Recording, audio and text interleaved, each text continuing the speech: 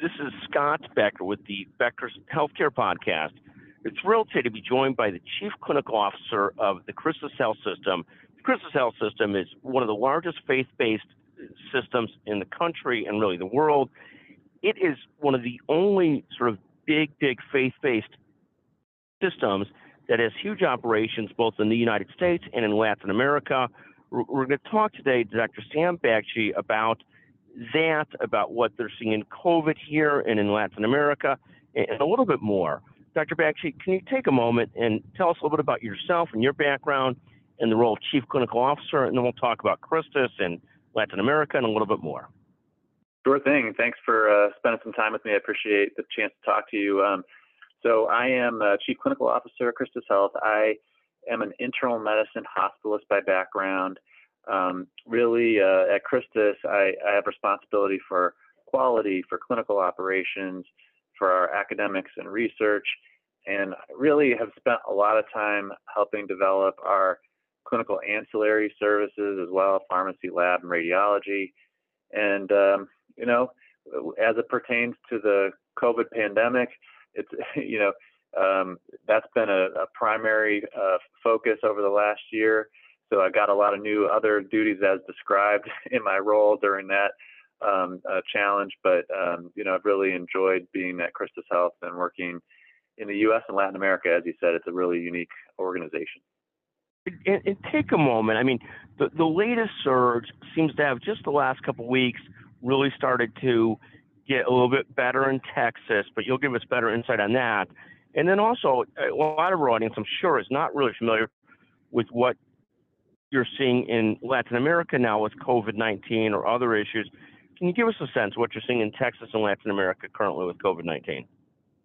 Yeah, Scott, it's really interesting because there's so many differences between our operations in the U.S., Mexico, Colombia, and Chile, where we operate in terms of the payer models, the clinical focuses, the regulatory frameworks.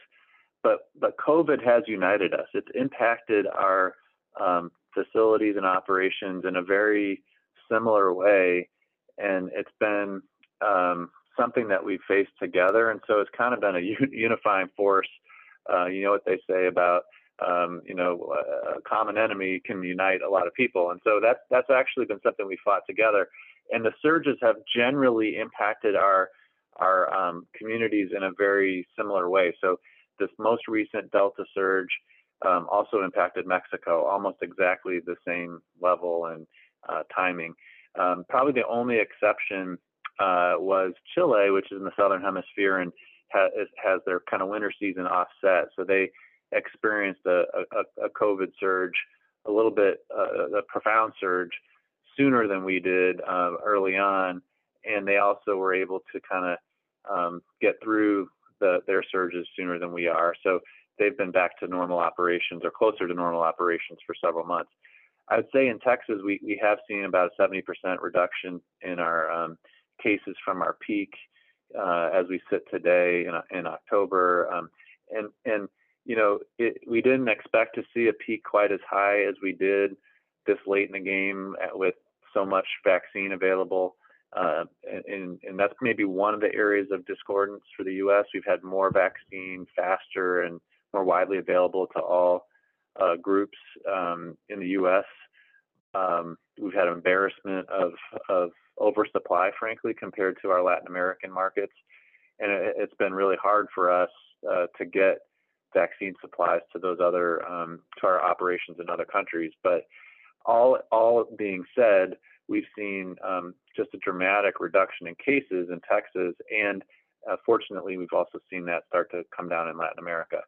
I guess the last thing I would say is Christus, we have a lot of communities in smaller markets, rural markets, in communities that aren't necessarily urban in nature. And so, those communities have sometimes had more questions about vaccines and more skepticism about vaccines. And so we did see a little bit of a sustainment in our cases in some of our markets that are more rural or that just had lower vaccine penetration. I am very optimistic, though, that between people that have already gotten COVID, between our efforts to get more people vaccinated, and then as children become eligible for vaccinations, that in the U.S. we'll start to see really a more stabilization of our cases.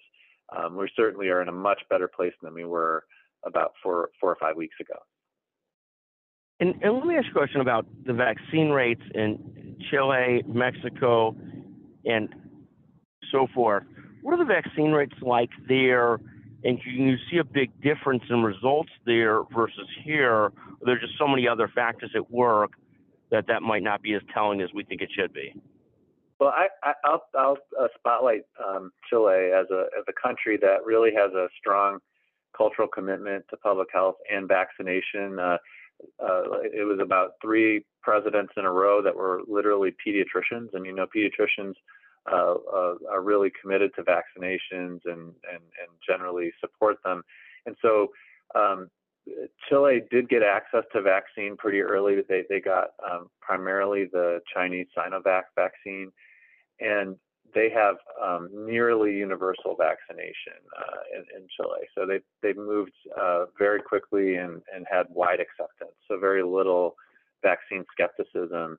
And I would contrast that, to Mexico, where Mexico kind of tracks with the U.S. in terms of the whole spectrum of different mindsets on vaccine use, and also some challenges with the public health infrastructure, not unlike what we've experienced here in the U.S., where some communities haven't gotten access as quickly, and they may not have had. They certainly didn't early on have as much access to supply as we have in the U.S. And so and they weren't as proactive in seeking out vaccines beyond sort of what's been approved in the U.S. So they didn't go for Sputnik or Sinovac or some of the other vaccines, and so therefore they've not had as much supply as Chile has.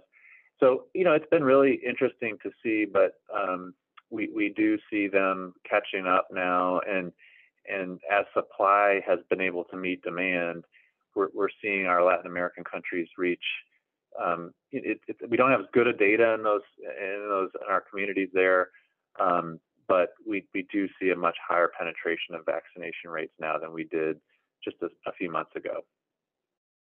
And when you've got the higher vaccination rates, like in Chile, are you seeing much better results overall with COVID-19 because of the high vaccination rates, or at least partially attributed to that? Like much, not as bad of hospitalizations, not as bad of illnesses, and so forth. What's your sense of that? Of how good that correlation is? It hasn't. It's been interesting because that particular vaccine hasn't been as effective. It's effective. It's a good vaccine. It's not.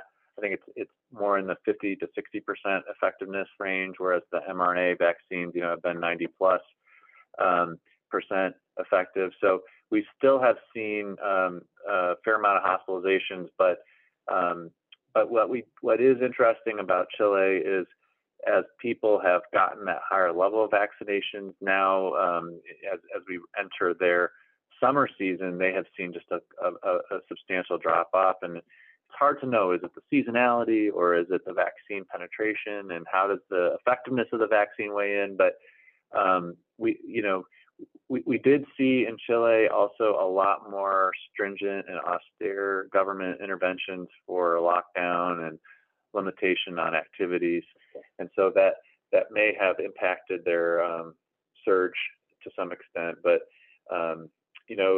it didn't diverge as much as you would think, given the vaccine rates. So it kind of begs the question about vaccine effectiveness, and also how effective were some of those lockdown tactics that were implemented. Well, 100%, and it's a fascinating discussion. I mean, I think we feel pretty comfortable in the U.S. The vaccines have helped reduce hospitalizations where they've been largely taken, at least helped. And how much is always a question, but it seems no question it helps. But it's fascinating for you, aside from seeing these different state-by-state case studies, because even here, the most vaccinated states, there's a lot of states in that middle ground of 10 to 30 right, in terms of vaccination rates, and very hard to tell significant differences where the vaccine rates, they're 1 to 2% different, really had a big difference in hospitalizations or not. And again, don't take this the wrong way. I believe everybody should get vaccinated ASAP, 100%, and completely agree with that.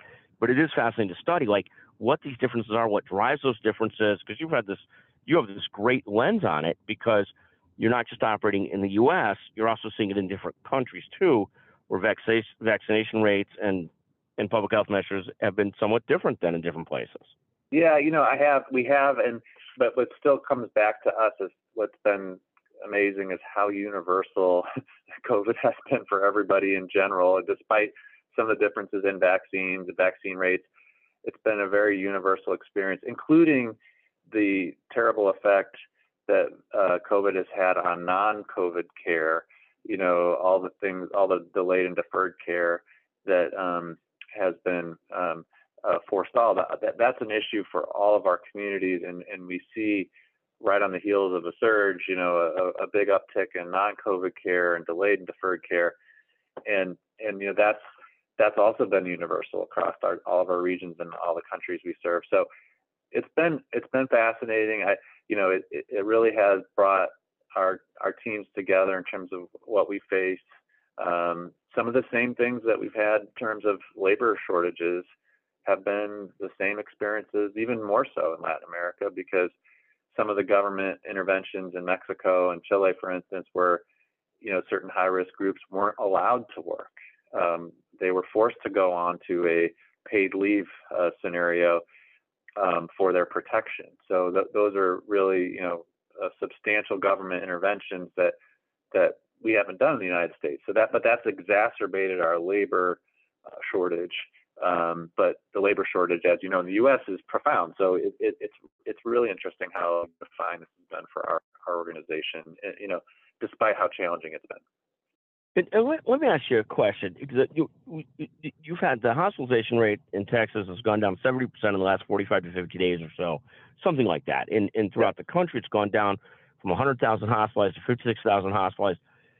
Can you almost feel an audible sigh of relief from the workforce and people, or are they so, been beaten up by this that they are very weary or battle weary as you have a surge go down, that, oh my God, the surge has gone down, but another's coming? What's the attitude of people that you see as the surge goes way up and then goes way down, and it almost feels like, oh my God, it's a breath of fresh air? But how do people view that? Well, I think battle weary is a good term, but I do see our team and our leaders and our workforce becoming more optimistic. So it's a combo. The reason I'd say battle weary is that we thought maybe the worst surge we'd experienced was over the winter, and actually from a magnitude perspective, for Christus, we had more hospitalized patients here this summer at our peak.